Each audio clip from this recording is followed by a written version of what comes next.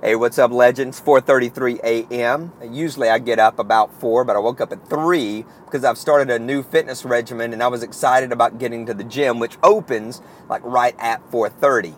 I've been thinking about this workout all weekend long. That might seem a little bit strange to some of you. But when we get excited about something, when we're fired up about something, then we wake up motivated. We wake up excited. I'm actually doing some new work in my business on a project that I'm simply calling Connect. For the last few years, it's been preached over and over and over and over again that you got to have content. You got to publish. And while that's true, whatever you're putting out there, whatever your message is, it has to actually connect with the audience if you're going to stand out from the crowd.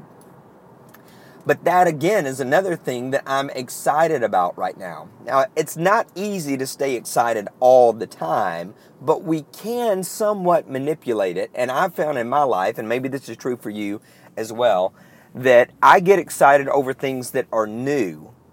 But not simply new, but I'm engaged in it mentally. So I'm studying, I'm reading, I'm listening. And I think that's going to be a great breakthrough for you as well. What are you studying right now? What are you reading right now? What's creating that excitement of something new that you get to try, that you get to experiment in or with? And I'm not an adrenaline junkie when it comes to like jumping off a cliff. Some people seek that type of adrenaline. But I get my adrenaline going through learning, through education. And as you guys have probably heard me say hundreds of times now, I love information, installation, and then implementation so that the transformation takes place. We can very much control that by doing something a little bit new, either daily or each week, to keep us engaged. And that allows us to wake up with a sense of purpose, a sense of direction, a sense of wanting to create something that's going to be lasting, that's going to make a difference. All of that is part of the process, right? So what are you engaged in right now?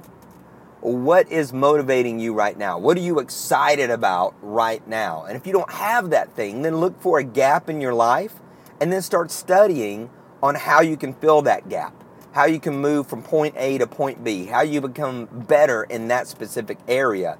And most likely you'll wake up with that sense of, yeah, I'm excited to be here today because I get to work toward X. Now, it doesn't mean that that's going to last forever. It could be a very short period of your life, a very short season, and that's fine as well. But the key is to remain focused and remain with a sense of purpose, learning, education that propels you forward. Success is not an accident.